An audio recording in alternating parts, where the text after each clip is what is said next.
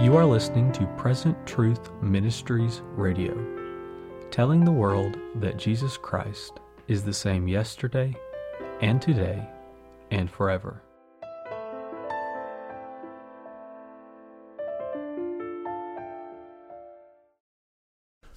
Thank you for tuning in to PTM Radio. I'm your host, Brother Jason DeMars, and this is a segment of PTM Missions News.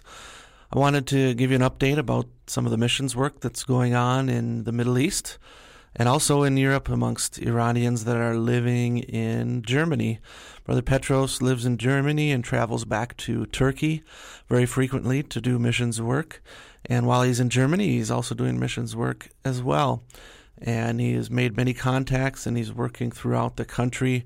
Recently in the city of Wörl, Germany, he baptized 6 people in the name of the Lord Jesus Christ there. And in Eskişehir, Turkey, he baptized 7 people in the name of the Lord Jesus Christ. Those are new believers that have come to faith in Christ recently over the last 6 to 9 months, and they hadn't been baptized yet. So Brother Petros spoke with them and talked to them about their faith and their testimony and found out they're genuine believers and baptized them. So we're so thankful for Brother Petros' ministry. Brother Kayvon in Isparta has been doing the work, pastoring there, and he is baptized. At one point in time, he baptized about 40 people at once. And recently, he led a few people to Christ in his church there in Isparta, and he's in the process of starting a church in the city of Antalya. So we're so thankful for that. We praise the Lord for that. And on our upcoming trip in July, the Lord willing, we'll be going to a few different cities to begin the work of planting new churches there in several different cities. So we ask for your prayers as we get ready to do that. If you have any questions for us about the missions work, how you can help, how you can get involved, email us at info@ptmradio.com, or you can call us as well and leave a voicemail, and we'll get back to you on the show or personally.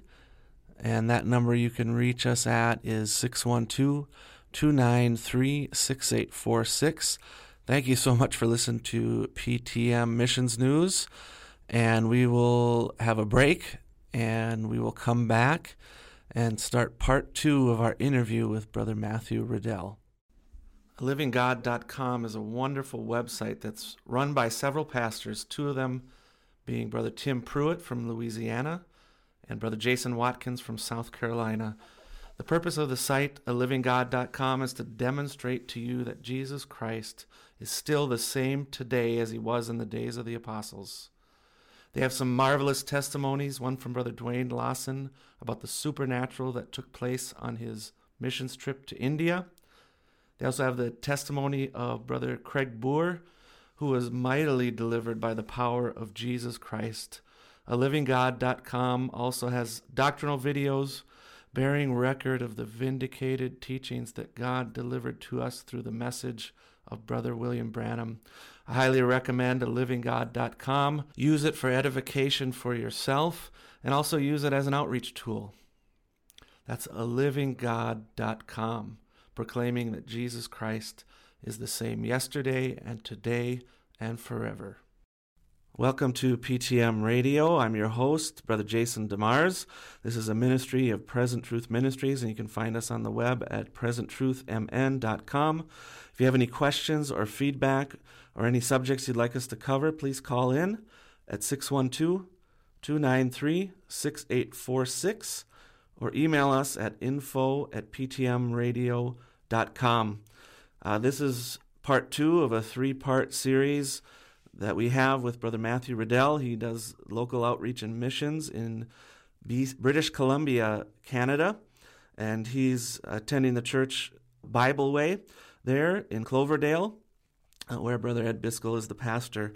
Last time we had him on, and we discussed local missions, and we want to go a little deeper this time. So thank you for coming on, Brother Matthew. We are going to cover kind of the fear issue. People are afraid when it comes to witnessing. They're afraid to start. They're afraid to continue. And we want to talk about how can we overcome that. And we want to talk about some of the nuts and bolts of witnessing. How do you do it in a one-on-one basis? How do you do it on the streets? How do you do it on a county fair? How do you do it in general? What's the approaches to take? So, Brother Matthew, why don't we start with that, the main things that people are fear in witnessing and how and why we must overcome it. Yes, God bless you, Brother Jason. It's so good to be here.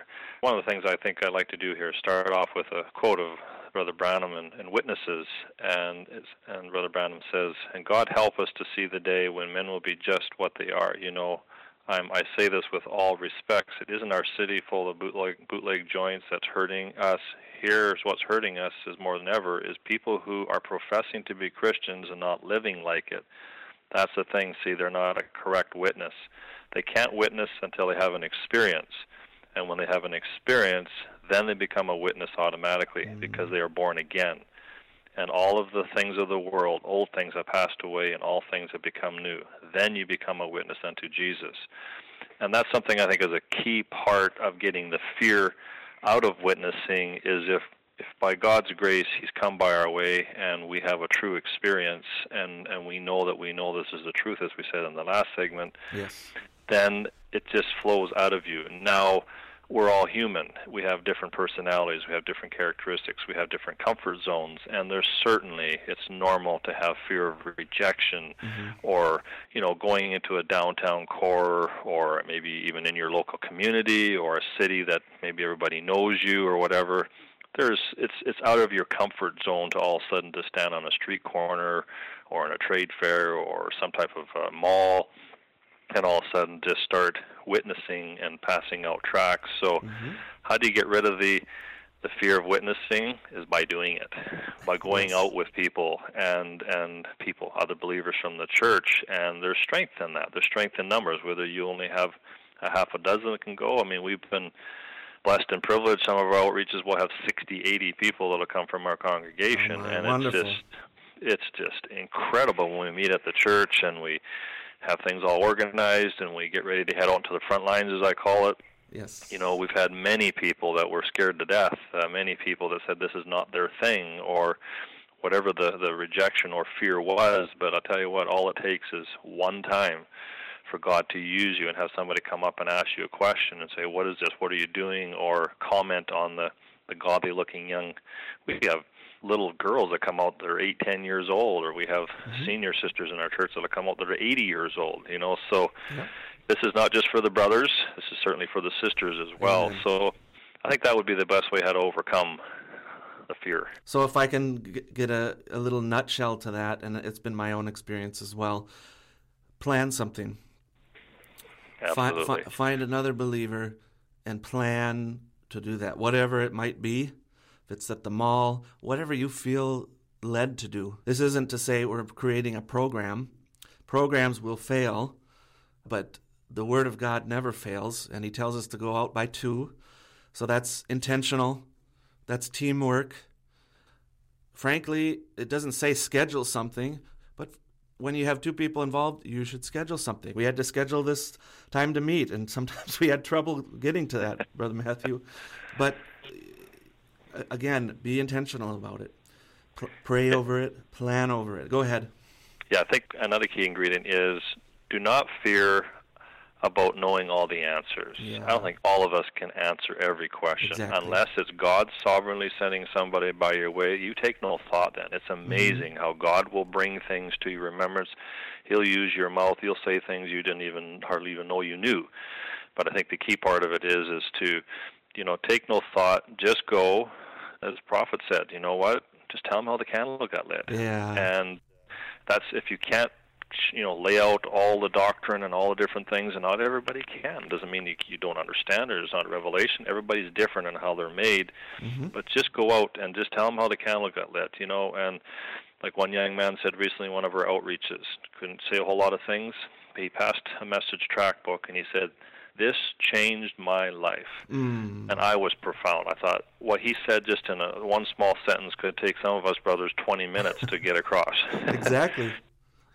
It was out of the depths of sincerity and it has an impact when that happens. Absolutely. You hear people in multi-level marketing will use that same kind of idea, and I always hated that whenever I would hear people say that, because they're trying to sell something that may or may not work for somebody, but we know when we're giving someone the message book, this is the truth.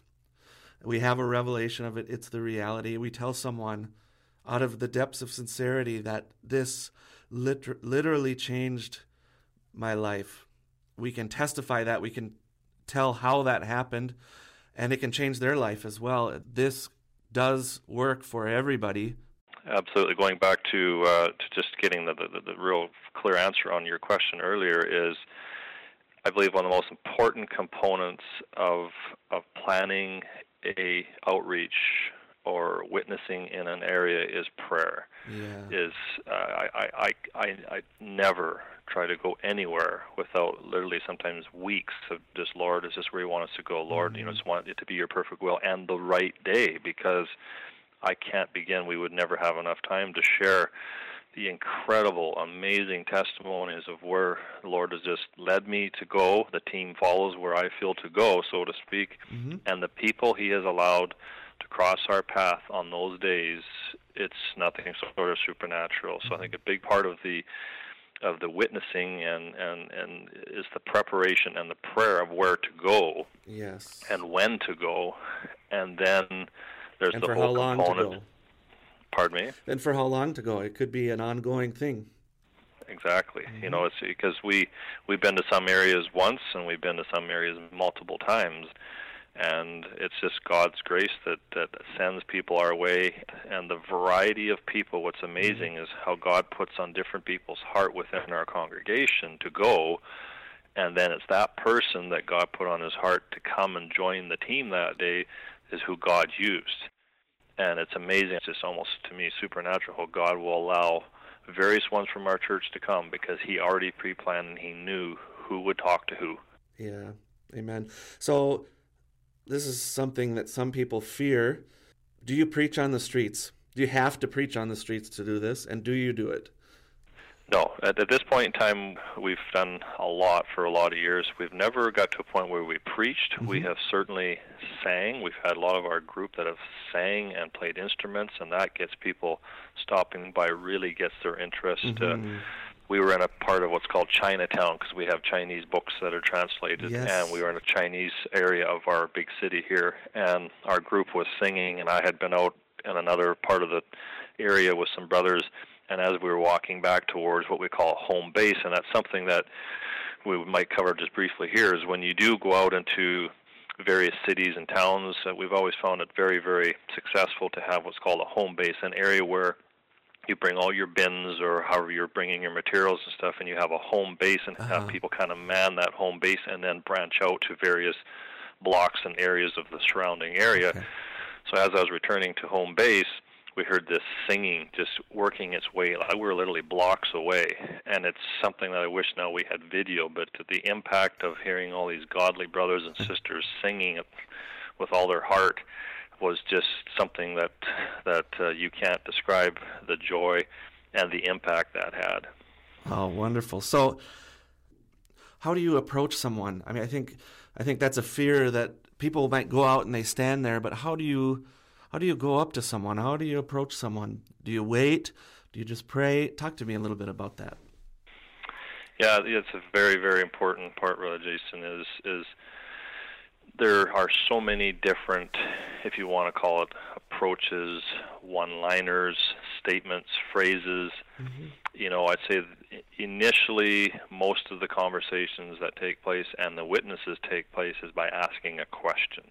You have somebody walking by, and for example, when we're passing out tracts, sometimes we'll say, here's a gift for you, or God bless you, are you a Christian, or this could give you eternal life, or there's a whole variety of various statements or questions that you can ask, and if you aren't sure what, we can certainly follow up on that. But I'd say that the number one success story, so to speak, is we always tell our people to come dressed on business for the King, come in your best. You know, have to walk around downtown in your suit and tie. But I tell you what, one of the couples that came in by God's grace through one of our outreaches walked by, and we had maybe about 10 of our young people lined up in a witness booth. And this man he couldn't believe the signage. He didn't even notice, but he noticed these billboards, these live billboards of the message. And he's just like, where are you guys from? The next Sunday he was in church, and now, well, 3 years later, him and his wife have been baptized. And wow. I don't know if there's any real right or wrong thing to say when somebody's walking by. Have a big smile on your face.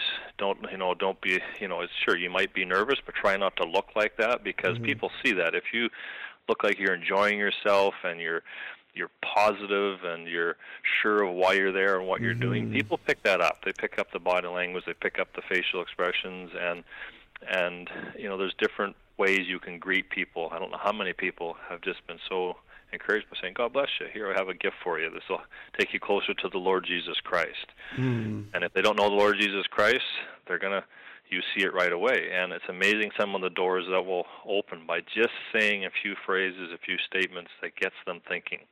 Do you go to church somewhere? And if you do, then that opens up a whole conversation, because a lot of people go to church somewhere, right? Yeah. So there's a lot of different phrases that you can state to start the ball rolling, so to speak, to get the conversations going. Absolutely. So we're really blending in all the questions I had for you that we wanted to cover on this second segment here, but give us some more about the nuts and bolts of witnessing. Yeah, the nuts and bolts, obviously one of the key components that we haven't mentioned yet is you have to have something to give them. So you can go out in the street and talk and witness, and sometimes that happens, but I believe one of the major failures that we can do is God sends somebody our way and we have nothing to give them, or don't get their phone number, or give them our phone number. So follow-up is crucial, but one of the key components of witnessing, outreach, missions, local missions being successful is you have to have materials. You have to have tracts. We've developed a lot here locally that we could certainly get your way, or at least send you links and PDFs, etc., which Brother Jason will give you the contact information later. But I say a key part of this is to have the tools prepared to give. And if you're from a church or an area where maybe resources are not a lot, if everybody just pulls their resources together a little bit, it's amazing what you can put together in a short period of time and have the right tools to give the people. That's a key part of it, is to have a tool, spiritual tool to give people, and then it's the preparation. You want to have a label of a contact label on each of your tracts, because from the local area you want to make sure that your local pastor or your local assembly can be contacted because it's amazing. The person you give the tract to often doesn't end up keeping it. They give it to somebody else, or they set it down somewhere and someone else picks it up, and I could go on and on about that. Yeah, exactly. And I want to talk more in detail about the tools. If we want to, next time on part 3, we want to talk about maybe 4 or 5 specific tools that you use, and we want to give links and suggestions on where people can track those down and get those. So again, we're going to link here to this episode a full detailed rundown that Brother Matthew did at Believers Christian Fellowship at some meetings they had there about outreach. And if you have any questions for him, you can email him at localoutreach@bibleway.org. And we'll come back next week on next week's segment, and we're going to talk about the tools, specific tools used for witnessing, some testimonies. I think the testimonies will encourage you. This isn't just a theory that we're talking about here. This is born out of years of experience of doing this.